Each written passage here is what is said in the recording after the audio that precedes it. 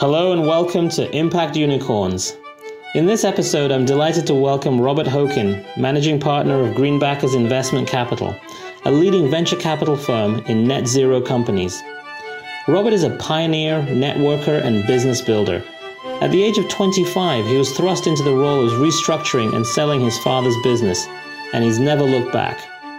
Robert went on to enjoy huge success in growing major business units of large corporations like Ericsson and McAfee, until one day in 2005, while attending an investment summit, he stumbled into the nascent world of renewable energy and clean tech.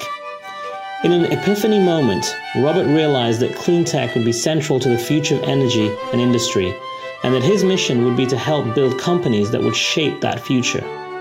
But 15 years ago, when hardly anybody knew anything about clean tech, Robert faced a challenge that many impact entrepreneurs are confronted with: how to find the information, the like-minded collaborators, and the capital in a space that people just aren't aware of. Robert's response was one that makes its way straight into the Impact Unicorns playbook.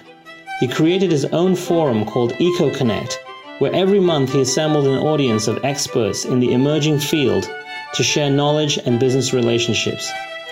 Over the past decade, EcoConnect has gradually evolved into the highly successful Greenbackers investment platform.